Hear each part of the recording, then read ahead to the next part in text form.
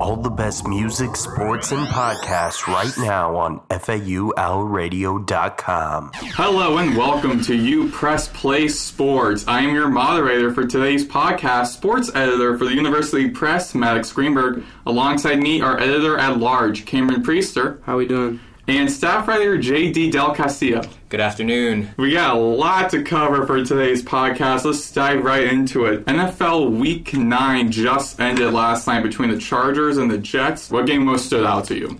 If we're talking about stood out, definitely Tampa Bay versus the Houston Texans. My goodness, what a performance by rookie CJ Stroud. I used to have him on fantasy, and then I dropped him for Gardner Minshew. He gave me 41 points this week. Yeah, you had him. Yep. Good for you, because I started Justin Herbert. And he had a whopping 7 points. Oh, my God. But yeah, I mean, what a game. I feel really bad for Baker Mayfield because I feel like his performance definitely got outshadowed. Obviously, because they lost, so why would we talk about the team that lost? But I mean, he had the game-winning drive for the team, and Tampa Bay defense just couldn't deliver, which I think is just credit to CJ Stroud and the coaching staff over there to kind of put a rookie quarterback in an offensive system and put him in a situation to kind of succeed. 5 touchdowns over like 450 yards, breaking records. I mean, that was a primetime game for sure, so that one was definitely the number one on my list. Yeah, that's good. Mine that stood out most to me was definitely Baltimore-Seattle. Not only did Lamar and the flock beat the Seahawks, who entered the matchup destroyed. It was a murder because of all the Ravens, yeah. And that was a Seahawks team that came into the matchup leading the NFC West, and they just dominated the Seahawks in what I would say is probably the most complete team performance of anybody we've seen all season. Offense, defense, special teams, they just look great and were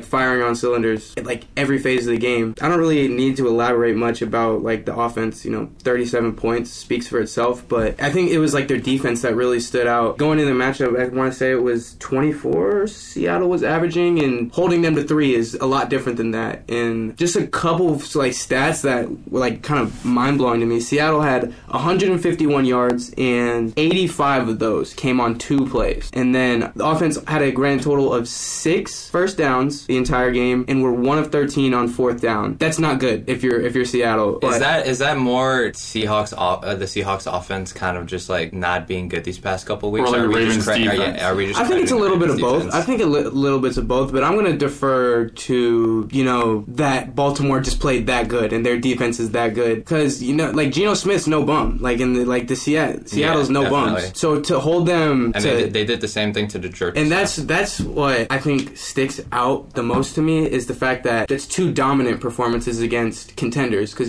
Seattle and Detroit are both teams that are kind of thrown around in that NFC contender conversation, and they dominated both of those. So yeah, for Baltimore, they're looking really good. They have the best point differential in the league, and they're tied with Kansas City for best record in the AFC. So right now, after that, they're especially the team to beat, I think, for me. To me, a game that stood out to me, one I didn't watch but has been going around a lot, was, or at least for one organization, news around this one organization, the Raiders taking out the Giants at home 30-6. The Raiders have a new head coach who won the Super Bowl as a linebacker with the Giants back in the day, and that was really intriguing because of how new the coach was to the team. Josh McDaniels, they fired him, and then came Antonio Pierce, who's now the interim head coach, and the team loves him. I mean, after the game, they were celebrating they won the Super Bowl, which was I'm glad you brought that up, because I think it is hilarious. They won the Super Bowl, guys. That's finally they have some good vibes around the Raiders. Tommy DeVito. That's hilarious.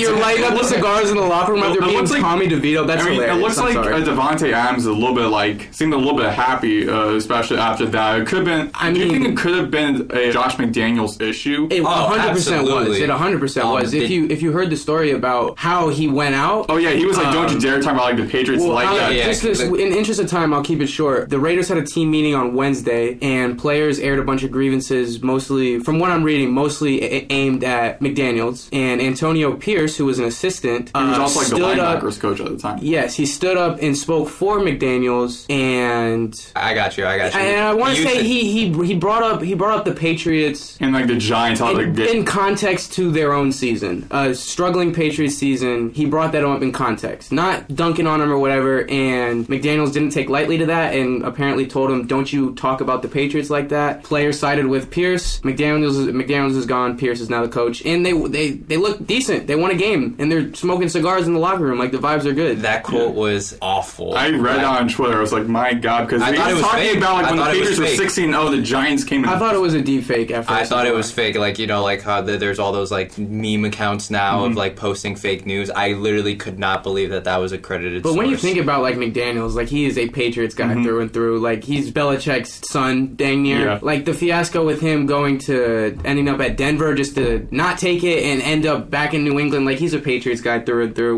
I could see that. Yeah, I mean, good for the Raiders. Good culture change. Their season's over, regardless. I had a conversation. They're 4-5 now. They're going against the Jets. Their season's over.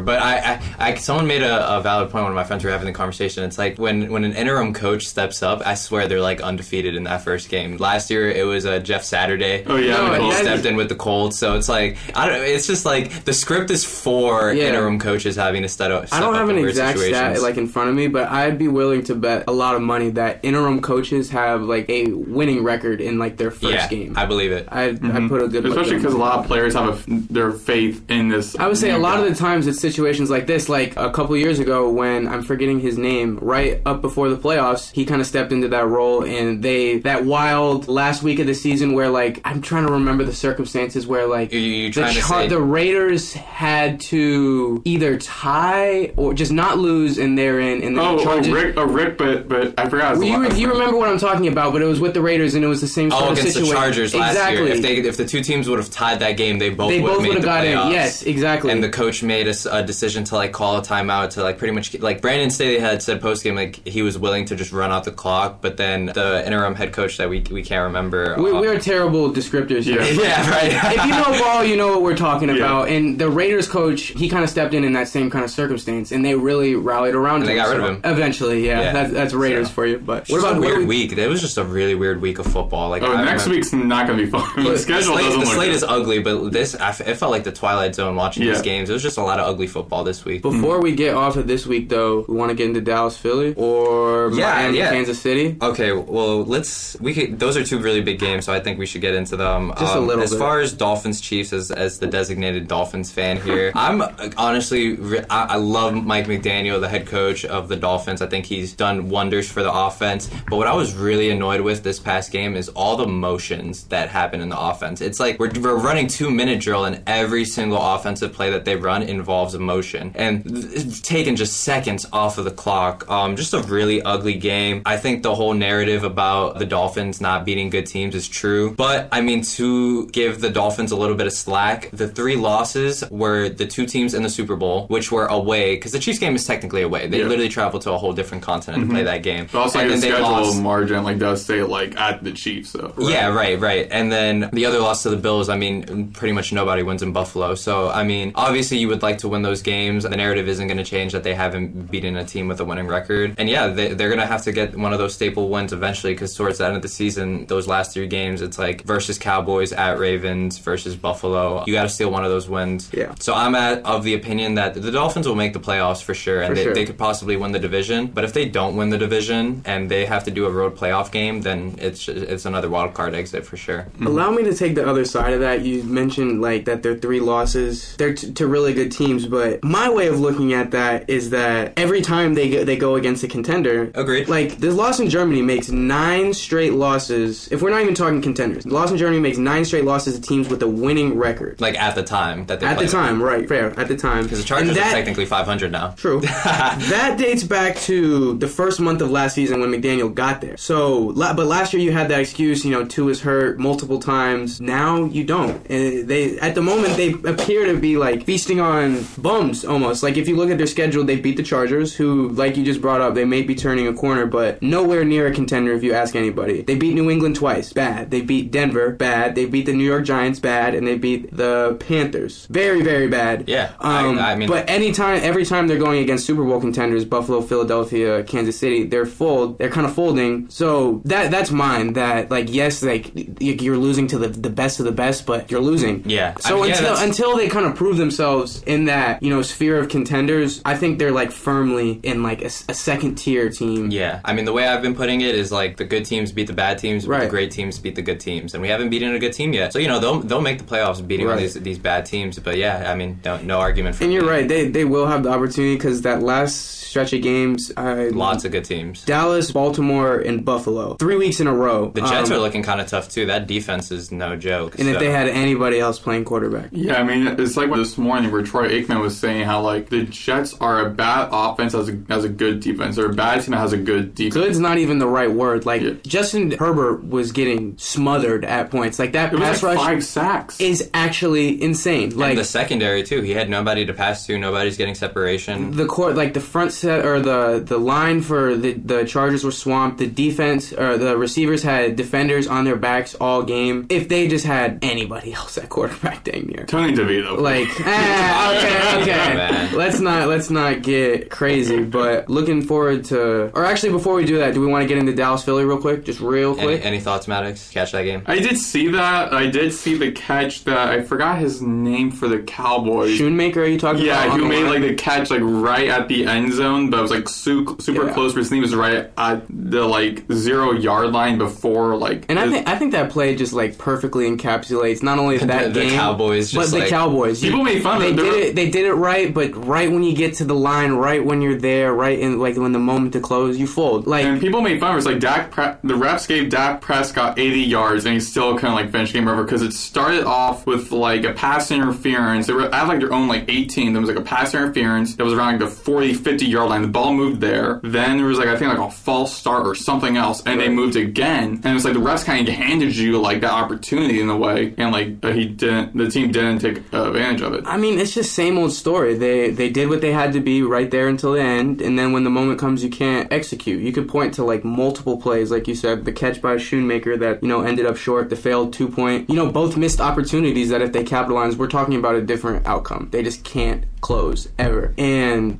something interesting to me that I saw, this is a quote from Micah Parsons, quote, "I feel like we have even more confidence now. I feel like everybody had us out and everyone was praising this Eagles team. Obviously we gave them their best fit," end quote. Moral victory. That's what I'm saying. You still lost, dude. I think the Cowboys, with their history of coming up short every year despite the expectations, should not be basking in like moral victories. And I just think that's a pretty optimistic quote, but I'm going to take like the opposite side and say this loss makes me less optimistic about the Cowboys, because he's right. Allow me. Yeah, go ahead. They played well. They played really pretty good, matter of fact, and it still wasn't enough. Yeah, I get what you're saying. They much have to play damn near perfect. It's not like we're usually, when we're talking in this like a Cowboys loss, it's some sort of like Dak disaster class, but he was 29 for 44, 374 yards, 3 touchdowns, no interceptions. No, he had a great 5 game. sacks. He had a good game. My thing is, and it still wasn't enough. Yeah, but here's my thing, like to kind of like less bash on the Cowboys, and I guess boo. Right. No, I mean, yeah, as a Giants supporter, boo. But they're America's team. America does not like the Cowboys. They're America's team. America's team is the Chiefs now. If we're really going to be honest. Go ahead, Patriots. But the Eagles, I mean, they're just scraping wins still. Like they are. Towards the end of that game, like I was watching it, and they gave the Cowboys multiple opportunities to win that game, and I feel like they do that every single game that they've been playing, is just giving the other team opportunities to win, and they just haven't. So I mean, Eagles are probably still going to make, like, to me, they're my NFC champ favorites. They're one of the most complete teams by far. I would say the Niners are right there behind them, but a little concerned with their quarterback situation. So I mean, yeah, we keep trying to bring up that they're gonna, they keep giving teams the opportunity to win. They're throwing games, but I mean, they have yet to lose. Their one loss was against the Jets, and even then, like, if they would have just played better football, they could have won that game, and they could be undefeated right now. See, that's something I'd agree with, like, when you're saying about optimism, like that the Eagles, they're playing bad, but still can find a way. Meanwhile, Cowboys like, the are Cowboys, the opposite. they like, again, when they met up with San Francisco earlier and didn't even show up. Now, they finally get another shot at a contender on the road, too, and, like, everybody knows football knows about Lincoln Financial Field. Against a divisional rival, right? Both teams hate each other. And they showed up, they did what they had. They were up at halftime 17, 14. I mean, they did bring up a stat that, like, this entire season... I know they were up at halftime. Yeah, this entire season, like, the Cowboys, whenever they were up, like, against the opponent, they, like, won that game. They were up. Which They was were like up, a good record. right, and they're up. They were up at halftime. 17-14, yeah. It's not like they just disappeared in the beginning and had to like mount a comeback. They did what they had to do in the beginning. They were still there at the end and end up futile once more. Like I don't see the optimism if you know I'm the Cowboys. But right, we could get into next week. Yeah. Yeah. Well, let's get into next week. What game excites you the most for next week? So I know we were actually saying like at first glance this week doesn't really look too appealing, but there's actually based off we're all journalism majors here, so we can create a narrative out of anything. Right. There's a lot of good narratives coming into this week. I'm gonna take a look at 49ers Jaguars, two teams that are hoping to be contenders in both of their respective conferences. Jaguars are off to like their best start since what's the coach Doug Peterson has been there. Yeah. Trevor Lawrence has kind of stepped it up since the beginning of the season, and 49ers coming off a bye, 3-game losing streak. Pretty they're definitely going to need a bounce back. If they have 4 losses in 5 weeks, some real conversations are going to be had to have about the 49ers and their Super Bowl contentions, because I feel like people were just ready to give them the trophy based off football they were playing the first 4 weeks. But you're not going to win the Super Bowl in the first 4 weeks. It's about what you're doing in January and February. So that's going to be a big game. I can't believe that's at 1 o'clock, and we have and to. They're both coming off a bye week as well, which is yeah. Good point. They're both coming off a bye, so that's going to be some great coaching. Kyle Shanahan coming off a bye. I don't know the stat, but it's probably he's probably got a really good winning record. Doug Peterson's also a really great coach. It's really sad that the primetime game is Jets versus Raiders, and we have Jaguars at 49ers at 1 o'clock. That's I don't know what Roger Goodell's doing, but I mean that's why I said at the beginning, the podcast, what would you guys? I wish the NFL did was what NCAA do, where it's the week prior, here's the games we're gonna have next. I wish they did that more often. Yeah. All right. What about you, Cameron? Oh, you guys know what game I'm looking forward to. Oh, Panthers Bears. Yes, sir. Yes, sir. Panthers Bears on Thursday Night Football. What happens if Tyson Bagent has a better game than Bryce Young? He's not the guy. But Tyson Bagent's not the guy. I mean, Bryce Young has not looked great. So 2 pick sixes to the same guy last week. Which that doesn't help the CJ Stroud conversations either, especially the performance he had last week. Yikes. I mean, well, that's kind of besides being a Bears homer all the way. The quarterback stuff is kind of what really intrigues me about this game, because one, I'm interested to see if Justin Fields, if he even plays. The latest I saw was from Jeremy Fowler of ESPN saying that Justin Fields' practice limited the past 2 days and will ramp up practice today, and it's kind of to get a gauge on where he'll be for Thursday. So you should hop in at running back. I mean, hey, Deontay Foreman slander will not be it's more credit to Justin Fields' legs, if anything. But one, if he even plays, that's the thing. But 2, if he does play, kind of seeing if this botched Tyson Bagent experiment kind of lit a fire under him at all. Because even though Tyson Bagent, looked every bit of an undrafted Division II quarterback, he was 3 touchdowns versus 6 interceptions, 52 quarterback rating. I mean, he's serviceable for being a serviceable backup thrown into the situation. Serviceable backup. We'll leave it at that. But even so, even he looked every bit of a Division II undrafted quarterback, people were still trying to make this some sort of quarterback controversy. So seeing if that lit a fire under him, and I just want to see him play because Fields play, because us fans in the front office, they have X amount of games to evaluate whether he's the guy or not before the draft. So getting him in as many games as possible, especially ones that are winnable. Finally, the Bears have a winnable game. And there's also a lot of incentive to beat the Panthers since they have their first round pick. So they're probably getting a lot of chatter from the front office. I mean, a perfect world was that both teams lose on Thursday. That would be, but obviously tie. Maybe. That would be best case scenario. What games are you guys looking forward to? So for mine, I could do what Cameron did, vote for my team against the Colts in Germany.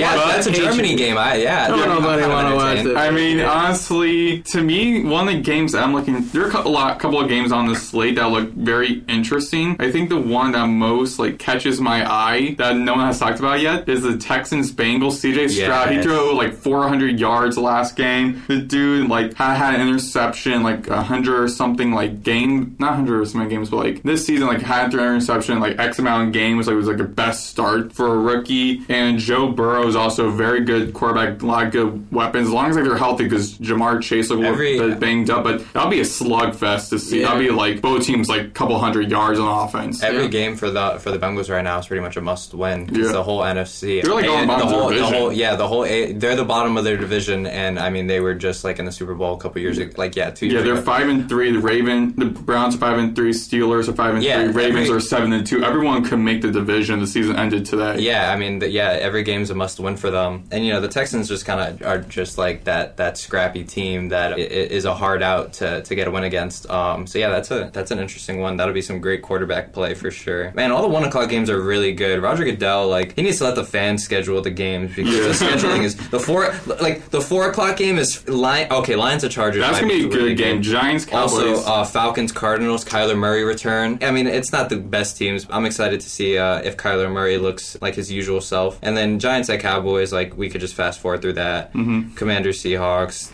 Actually, it's not too bad. It's all right. It's not the best week, but it's not terrible. Mm-hmm. All right. So before we head into talking about our feelings on the NBA in season, let's give our halfway through the NFL awards. So who is your guys' MVP, Offensive Player of the Year, Defensive Player of the Year, and Rookie of the Year? All right. So let's do it like we all give our one for the award, and then we hop to the next one. Mm-hmm. So I'll say for Rookie of the Year now. Rookie of the Year. Offensive Rookie of the Year. I think we're all probably gonna say the same person. It's CJ Stroud. Yeah. Just off that performance alone, that wasn't even. That's his rookie. That's his Rookie of the Year moment, though. Yeah, absolutely. That's not even Rookie of the Year game. That's top 10 quarterback game. There's quarterbacks in the league right now who have been in the league for a long time that haven't had a type of perfect game like that. And Tampa Bay defense is not anything to ignore. So yeah, we're all in agreement. CJ Stroud. I think. Well, if we're gonna stay on CJ Stroud real quick, I think what's most impressive is the supporting cast he has. That group of wide receivers is interesting. I mean, interesting is a perfect word because they're not terrible. But right, Robert Woods is no bum, but I mean, Robert Woods wide receiver 1 in 2023, and he's hurt right now. Yeah, basically the wide receiver 1 is Tank Dell, who's a freshman and looks great as well. Are we saying they got Noah Brown, who also been good, and then actually former FAU wide receiver 1 though. Yeah, and then I don't know, but also former FAU running back Devin Singletary is also on the fantasy team. Yeah. But that's not like a supporting cast that makes anybody go wow. And the things he's doing with them is crazy to see. What I just realized is for this Texans-Bengals game is an FAU matchup. You got Devin Singletary on Texans and Trey Hendrickson, the defensive end for the Bengals. He's a dog. I don't know if you caught that primetime game. I saw that. My God. But I was gonna say so are we just pretty much because I was having this conversation with friends does CJ Stroud just make the supporting cast look better? Or are they actually a pretty good supporting cast? I think. Well, I mentioned Tank Dell. I was high on him coming into the draft. Nico Collins so too. Clearly they're getting separation though. I mean, we would have to look at film, but I could say it's a little bit of both. I don't know. It's just impressive because so many quarterbacks around the league, I think, get cut slack for this same reason. I'm a Bears fan. I can tell you how many people were, cutting Justin Fields slack last year because he didn't have a wide receiver 1. There's still people that are cutting him slack now when he does have a bona fide wide receiver 1 in DJ Moore. So the fact that CJ Stroud is doing this with dudes who might be wide receiver 3 and some wide receiver 4 on other teams, it's really impressive. Yeah, I think it's more the type of quarterback it is. I feel like he has made the supporting cast. The type of quarterback you are, sure they're able to get separations, which you could put in favor, possibly the supporting cast, they could also be in favor of having credit, but I feel if you have a guy like CJ Stroud throwing 400 yards per game, but there's a couple of touchdowns, of course, even if you are a fan of their supporting cast, there's just so much more that goes into being an NFL quarterback than just my guys are better than yours. And he's doing all those things at such a high level, half a season in. It's awesome. He's right now. He should be the leader. The conversation about Ohio State quarterbacks being bad put to rest. No offense to Justin. I mean, full offense to Justin Fields. But all right, let's go quickly through our Defensive Player of the Years, Offensive Player of the Years, and then MVPs. What about Defensive Rookie of the Year? I just put down for Rookie of the Year. Sorry. Well, that would even if it was just all encompassing Rookie of the Year, that'd still CJ Stroud. It'd still be CJ Stroud for me. But if we're just mention defense, Devon Witherspoon from the Seahawks. He's bona fide. He's so fun to watch play, man. He can hit. He's so fun to watch. It would have been Christian Gonzalez if the Cowboys did not hurt him. No, Christian Gonzalez did look really good. He was our top guy on defense. Shout out my fellow Colombian, but okay, so MVP. I'm gonna have to let me build a narrative for you guys real quick. Go ahead. Let me build a narrative for you. If Tyreek Hill that breaks the record for 2,000 yards on the season, and the Dolphins win the AFC East Division, what's the argument against him? Not only is he breaking a record, but he's also winning the division for his team that has been owned by the Buffalo Bills and the Patriots for the last how long? My MVP. If that were to happen, my MVP would have to be Tyreek Hill. I see what you say. I agree that a lot of ifs would have had to happen. That would make him probably the most valuable player to his team. And I'm just sick of it being a quarterback award. But that's what I'm saying. You know, the MVP is essentially the best quarterback award. Yeah. So, which makes sense. The quarterback gets like the ball every single snap. That Tyreek Hill is arguably like the most valuable player to his team. Like he is more imperative to Miami's success than any other player is.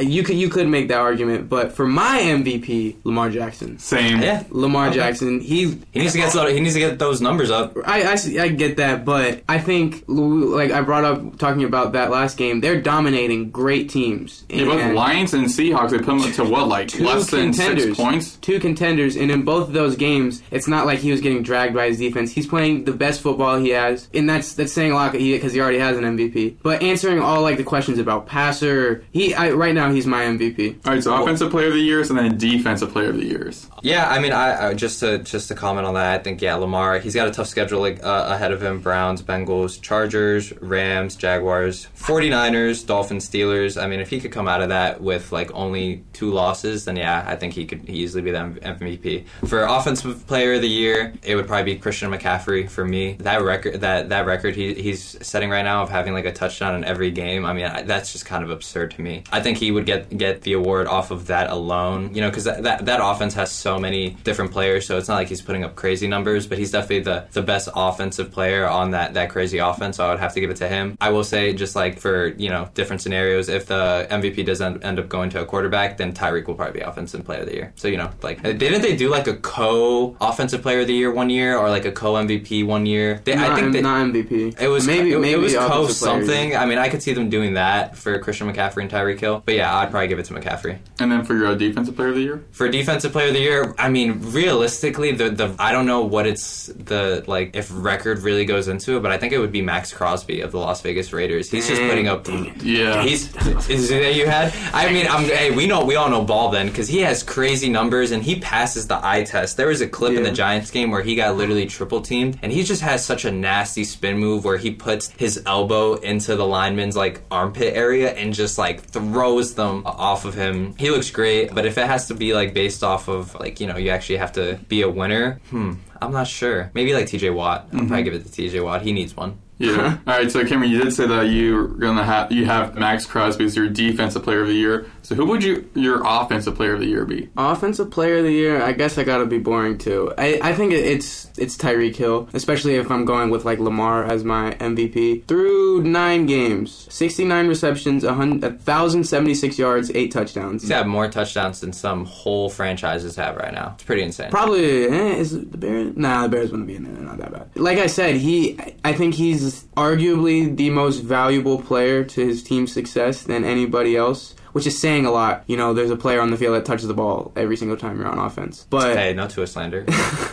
Try to sneak I'm just saying that like sneak that in there. It's hard to say like a wide receiver is. You have to be how good you have to be for a wide receiver to be like, you know, the most valuable player on the team. When he has a good game, you have like 4,000 yards basically. Exactly, and when like how much responsibility is thrown onto the quarterback for like a wide receiver to be that important to his team's success is crazy. And I think if Tyreek Hill isn't there, a lot of Miami's scheme doesn't work, because a lot of their scheme is built around the fact that you know you're going to have 2 receivers between him and Jalen Waddle every play with at least like a yard of separation. So I think a lot of like their scheme, they wouldn't even be able to run without him, without his presence there, without defenses like, oh gosh, there's Tyreek, I have to delve 2-3 guys to him, always have to have my eye on him. It's just he's so important to that team. That's why he's my offensive player of the year. Alright, so I'm going to go quick with my offensive defensive player of the year. So for offensive, I got A.J. Brown. I feel like he's been doing pretty good offensively with the Eagles. And for defensive player of the year, I got to go with Sauce Gardner. That guy has, like, any time a receiver is on him, no Great way. Game last night. Yeah, my thing with corners winning defensive player of the year is that when a corner is really really good. It's just hard to recognize that because they don't ever get targeted. Right, exactly. Like if people who are voting on the award will look up the stats and see that whenever a receiver is being guarded by Sauce Gardner, he's just they're literally never throwing to that side of the field. Then yeah, I think he could easily get it. But I mean, we have to kind of like put it in perspective of the voters, and they're probably not recognizing that stuff. But yeah, I think that's a good choice. AJ Brown too, also putting up insane numbers. Yeah, I think that's I think all these guys could honestly win it. All right, so we're gonna go quickly with this. How are you guys feeling right now about the NBA in-season tournament, which debuted last Tuesday? Really good, really good. I don't know if you guys caught. I didn't catch most of the games because a lot of them were going on at the same time. Yeah. But every game went down to the clutch. I mean, Cavaliers, Pacers won by 5. Bucks beat the Knicks by 5. Heat beat the Wizards by 7. Warriors beat the Thunder by 2. Like, I mean, if you go down the list, every single game was competitive, which I think is what the NBA wanted to see. And I kind of have the theory that teams were like resting their players for the NBA in-season tournament because those are all like really big primetime games. But I'm a fan. I'm not a fan of the prize or the incentive because there's that will change. I feel like. I think it'll definitely change. I think just offering prize money to already millionaire athletes doesn't really make much sense. But yeah, really big fan, and I think it's gonna be a hit. Yeah, no, I think it was cool. I mean, like we've only seen like the one round, but that very limited sample size. I think it was really cool. Different jerseys, different courts. Yeah, what do you think about the courts? I'll say, I think some of them look really cool. I do. Like the Bulls, they like I saw the all Bucks red game, and that was cool. I would say because that wasn't that like far out there. I'm trying to think who is the Indiana. Yeah, Indiana. That one was it like the bright blue with the yellow stripe? Yeah, that was a headache. That one, I wasn't watching the game, but when like even like the highlights, I'm like that's not easy to like look at for more than like 10 seconds consecutively. Yeah. But I think the Bulls one looks really cool. Like the all red with like the dark red stripe and in the middle. Just like the white it looked really, really cool. But the one thing that bothers me about the courts is the trophy in the middle. Like, what are the Clippers won? Like JJ Redick brought this up on the broadcast. What are the Clippers won? Why do they have a trophy in the middle of their? And like none of them have won this trophy that's in the middle. So because the NBA's like they're reminding the players what they're playing for. Yeah, the NBA they're trying to like make like the courts unique to like have different feel. It's like paint a stack of cash on the court then because that's what they're really playing for apparently. But I think it was really cool. We'll have to see if every round teams are kind of taking it seriously and are playing their guys and making a point of it to make it competitive. That we'll still have to see, but after like a single week I think it's cool. At the end of the day it's just something that the league is doing to try to get more eyes on the league and make the regular season more interesting and competitive, so I don't think that hurts anyone. Yeah, to me I found it exciting. In the beginning when I heard the news broke out they were doing this, I was like not gonna be a smart idea, but now watching it I feel like it's really exciting having a lot of the top players playing against each other now have like kind of like an incentive to doing that in the middle of the season. Because before, the past 75 years, it was all of us are trying to get to a good playoff spot, have a better shot at making the finals thing, but now it's like, if we don't reach it, at least we could potentially look on this one thing we have. I don't like the new courts and like the uniforms. I get like they make the city editions and the courts that kind of match each other, but also it's kind of bad. Same. I feel like the jerseys are the same thing as the courts. Like some teams really hit it out of the park, but like a team like Chicago, their jerseys suck. They're terrible. Like or Atlanta was like a Times New Roman type like. Yeah, I would say it's like subjective. Like I think it's really cool the fact that they did like the jersey and court thing. Like they're trying something new, but some of them really like dropped the ball on some of it. But while we're on NBA, I would be remiss to ask you, Maddox. Yeah. Are you ready to walk back that Wemby take? He is. Are you ready? I gotta look up that. I don't remember. This man, Maddox, said that Wembanyama was not him. It was a hot take. It was a hot take. We were purposely making hot takes, but even when he said that, me and JD were like, yeah, his two hot takes was that Jimmy Butler was going to request a trade and that Wembanyama was not going to be him. Like, hot, bro. If we're talking about Wemby, though, like, he is, oh my god. The league's in trouble, man. Yeah. Like, okay, now I got his stats. So 19.4 points per game. As a rookie? As a rookie.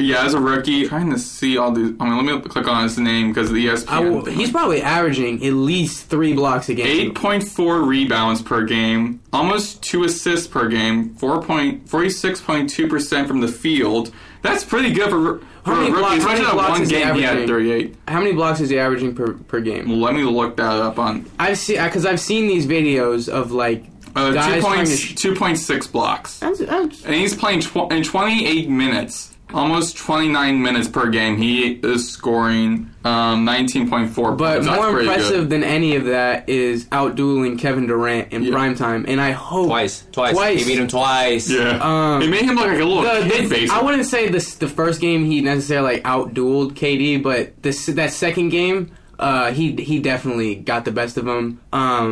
Sort of like, he's like taking in all that pressure and, you know, still being able to produce results. And I want to say it was like Ramona Shelburne of ESPN who brought it up. He's a baby in terms of NBA, like his NBA journey, what have you, and how much he's accelerated from like whenever he was still playing in France, whenever he was like his first name was bursting onto like that mainstream scene, to now how much better he's gotten is insane. So it's like unfathomable to think how good he's going to be in 3 years whenever he's continually developing his body still, because he still does look really skinny. In addition to like getting used to like the playing. Experience, the speed, because it's a different game in the United States than it is in it's much like overseas. It's much quicker.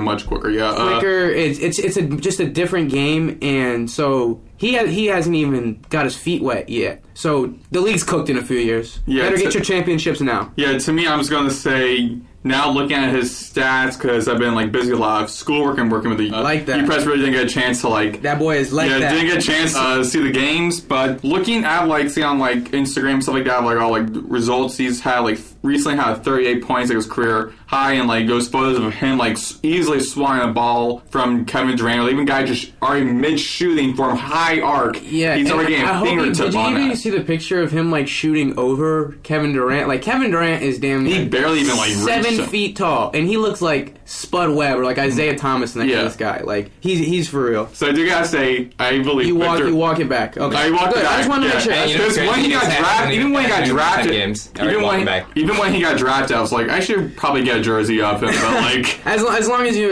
admit you're wrong, that's all I need. I do, yeah. All right, I don't walk out my word like Mad Dog Russo.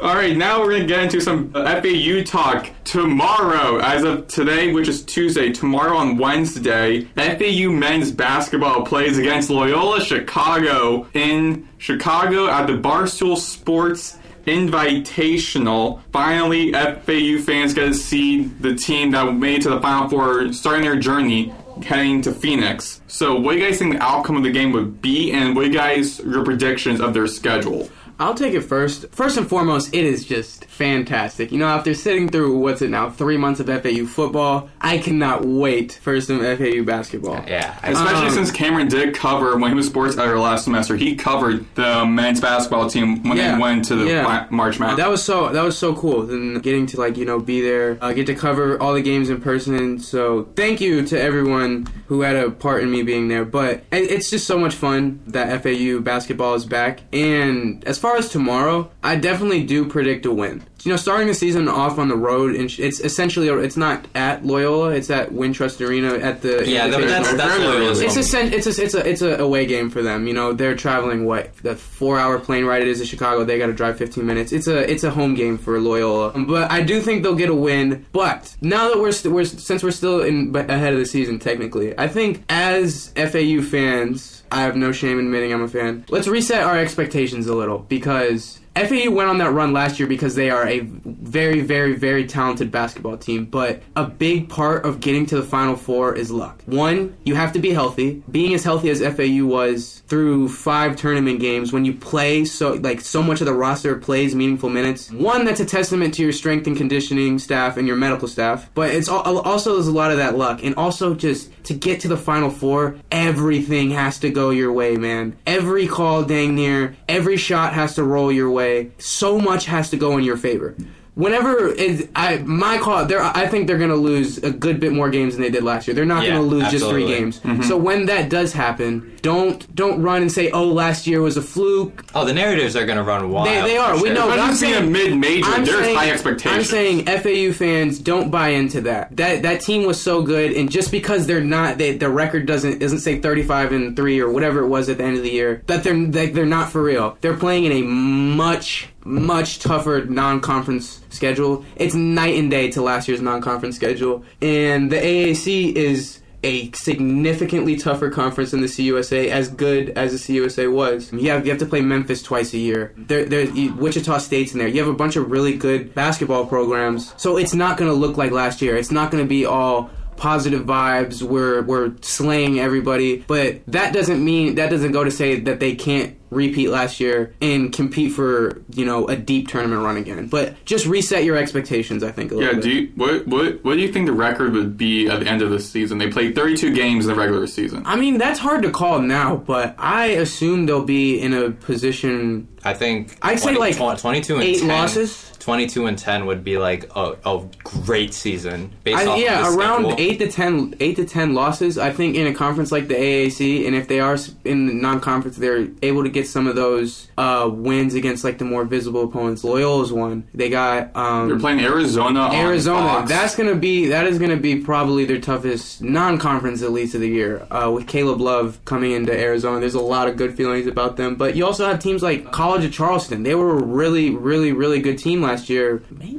What seed were they in the tournament? 13, I want to say they made the tournament. They were like one of the other teams that like had like a long win streak. Like right behind FAU was like them. Yeah, they were that second mid-major team behind FAU that was getting talked about. So they have it's just going to look a lot different. Just don't pack things up if they drop a game in their first 5. Mm-hmm. Yeah, I mean I would have to pretty much all great points. Expecting a win. I'm not really too familiar with Loyola Chicago's team this year, but I do know that they've gone on some crazy runs. They were in the Final Four in 2018. Yeah, Sister right. Jean, So, Sister Jean. Yeah, so I mean, a lot of good teams on the schedule. I think a 22 and 10 season would be an absolute win. The whole thing about going undefeated at home like we did last season, that was because we were playing an AC USA tournament. But, I mean, I expect the team to be a lot better. The chemistry is going to be way better. Dusty May has, just off of that Final Four run, he's probably made a lot of great connections in the basketball world. And, I mean, he's a basketball sicko. Like, he'll be the first to admit it. There were so many articles coming out after that Final Four game about the way he studies the game of basketball. So, and if you guys saw the documentary they did on him for ESPN, I didn't get to catch it. I've not gotten to catch it yet, but I mean, I'm excited to see all the different plays that they're going to be running, the different schemes that Dusty May is going to cook up. I'm really excited to cover a lot of the games this year. Mm-hmm. Go ahead. And not to backtrack, it's going to be one thing that's different about last year is last year, even when they were on that win streak and going into like bigger name teams, like going into Florida for example, they were 7-1 when they went up to Gainesville, I want to say last year. But they were the underdog. And pretty much, they, like, in a sense, in all those games, not necessarily talking about the line, but, like, all those tournament games, no matter how great they were, the underdog, all of that goes out the window. Even when you're playing Arizona, you're the team to beat in that game. You're going to get everybody's best shot every single game. There's no off game. Everybody's going to want to beat FAU just because we made the Final Four. We're the team that got talked about. They were the team. They have a documentary. Like, everyone's gonna want to knock off FAU, and that's just they've never been in a position like that where even when you're going up to Arizona, you're going to a Power 5 team that you're the team to beat. That's a much different situation than they've been in ever. I'm assuming any of these guys on the team. Yeah, I'm surprised by this. Looking at the schedule, I'm surprised FAU's not facing FDU because I've been a good game being like Fairleigh Dickinson thing out like they're like boys do not want it. Them boys do not want it. Yeah, nah. They got gutted whenever Anderson left for Iona. So. Yeah. To me, I do think with Loyola Chicago tomorrow night, I do think FAU will win. I do have a score though. I do think it will be a close, high-scoring game, much closer than any fans would anticipate. I do think it will probably be like 67, 65 around that range. And to end this season, I have a little bit more high expectations than you guys. I do have them as 26-6. I do think a couple of games they could get lucky on. Do you think we finished the season ranked still? I do think so, but I think that first loss we lose to like a Power 5 school. They're pushing FAU to 22 or something. They'll be sure. They're very harsh to mid-major schools. Even last year they had the best at the end of the regular season. They had the best record in basketball by a good bit, and they were 25th. Yeah, and just watching that documentary and being on the Zoom call with Dusty May the other day, he said that for the fans, for the game, he says he does not expect FAU to be in March, April form in early November. He does not expect them to do it. He does not want the outside noise. In the documentary, they have, like, in the bin all their stuff from Final Four because they really don't want that stuff in their head. Hey, hey, we were here, we're good. It's like, no, we're back to square one, us against everyone, us against us mentality. And so now we're into now the FAU women's basketball season. Their season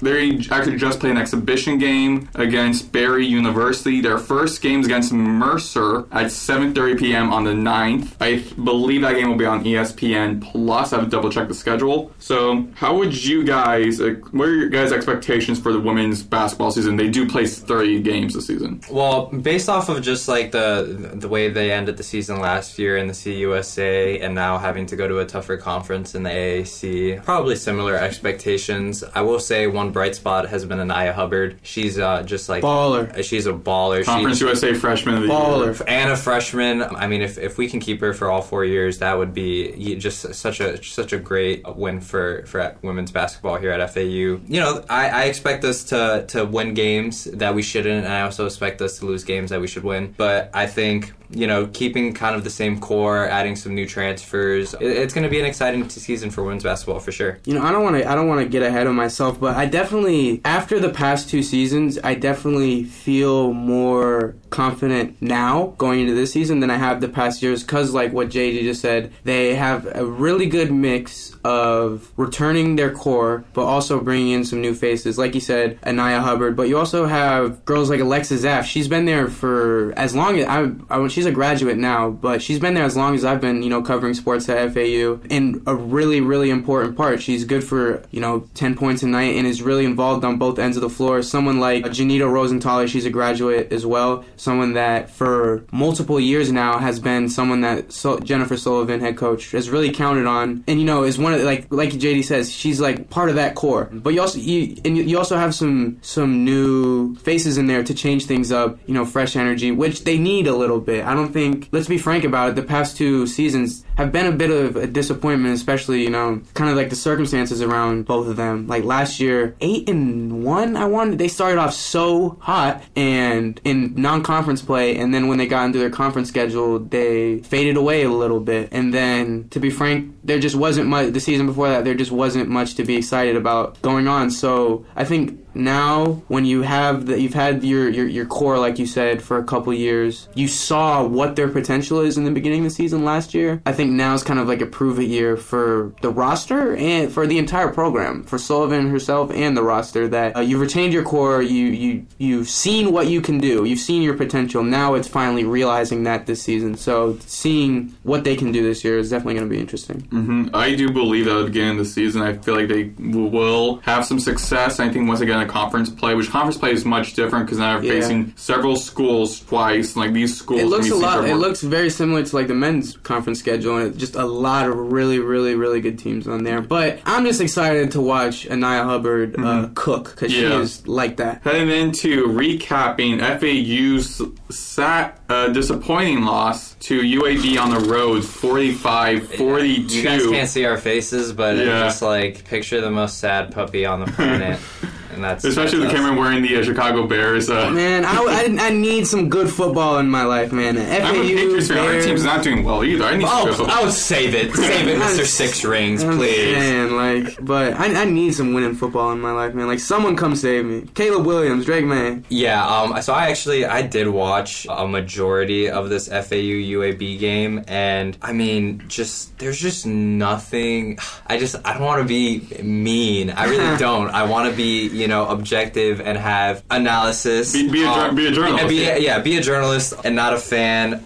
Defense just did not show up. I mean, we did say in our preview, or at least I did, that UAB offense was consistently putting up points, but I mean, we came out flat in the first half. We were down 14-28, and then we started coming back, and I think that's what really hurts the most, is that we had hope, or that the football team gave us hope that a comeback was really about to happen. And they were up before, and then the next play, wide open touchdown for UAB. Yeah, that's another thing that I did want to talk about in regards to FAU football, is that I no longer can put it on the players. It falls on the coaching at this point, because getting bombed, I don't know if it was 3 touchdowns that were over the top, but there were at least a handful of plays where the defense was getting just absolutely blown in coverage over the top. It's just so simple. Cover 3. Put safeties he's back there, how are we getting hit with the same play over and over and over? Like, I don't know. People thought that Tom Herman was going to come in and be our savior. I don't really know what's going on over there with FAU football. Bowl eligibility is looking rough. I don't know, man. Let's start off with some good vibes. Actually, I am victory lapping here. I'm the only one between us three that predicted that FAU lost. What? Yeah. Let me take my victory lap. I'm never quick. predicting an FAU win again. How about that? Let me take my victory lap, but when that's over, man, we talk about, I feel like we have the same conversation every week about this team, man. You know, UAB was 2-6 going into, like, the game for a reason, man. I don't know. I get the one redeeming thing is that LeJonte Wester is... Oh, my God. Every week he moves up the draft board. He's a day 2, absolutely third-round pick for sure. He needs to be, if not a second-round pick. I would say, maybe if... I feel like you're right, he'll probably fall around, like, third round, but I think more than that is going to be, like, GMs and, scouts, whatever, not liking his size. But who cares, man? Yeah. He's a dog. He's a dog. Who cares? He put over 200-plus receiving yards, 219 touchdowns, both career highs. A game after he put up like a career high 149 yards. So he just went career high to career high. He every week I feel like he shows himself up, and like we were talking about Tyreek Hill. He's almost like that same thing. The offense goes when he goes. When he doesn't go, which is honestly he's always going. But yeah, he should go to the draft after this year. He shouldn't transfer. He shouldn't stay at FAU. He needs to go to the draft. His stock is not going to get any higher. It's such a privilege that this coaching staff has a player that talented on their team, and someone who's been doing this for 3 years now. They just can't figure out how to turn it into wins. But it's hard to pin that on the offense when they're scoring 42 points. But just a loss like this where he's snapping the way he is, and you still can't figure out a way to get it done, doesn't make me feel better about ECU this week. So I don't see a world where I predict a FAU win, even with East Carolina struggles. What about you guys? I'll be very quick with my recap for UAB. Again, team was up big, team was down big, came back up to lead, then didn't able to capitalize. And what you were saying about the defense, Coach Herman did mention how they're very razor thin on defense. So now let's get into ECU, the next game, home game on the 11th. What do you guys feel about that? How do you guys feel about that game? FAU just doesn't play good at home. It doesn't make any sense, but they just don't play good at home. ECU, looking at their record, they're awful. There's no other way to put it. But then again, we said the same thing about UAB. UAB was awful. We did. So I'll predict the win, just not because I'm crediting FAU football, but because I just don't believe in East Carolina football. I'll predict the win. We'll probably win by the skin of our teeth. It's not going to be a pretty one, but we'll be 5-5, and hopefully bowl eligibility could be a thing. You know what? I know this is going to come back to bite me. Let's predict the FAU win. Kodak. Let's do it, baby. Oh, for Kodak! Kodak Black's performing at the tailgates. That's high vibes. So I think we know what FAU is, but I'm going to take the opposite side of that and say FAU win. I do believe that FAU against ECU, not a good record at all, but they did give a fight to Tulane, who was right now 20. Last week was 21 in the country. ECU, not good in statistics, and one of the worst scoring offenses, rushing offenses, passing offenses in the conference, with the best on defense at that end. Alex Flynn, worst quarterback in the AAC. I do predict easy win for FAU at home with Kodak Black in attendance. Yes, sir. Thank you so much for listening to UPress Play Sports. Signing off. Owl Radio is FAU's student-run radio station, streaming worldwide on FAUowlradio.com. We have shows, DJ on-campus events, give away free concert tickets, and more. Make sure to check us out on social media at FAU Owl Radio.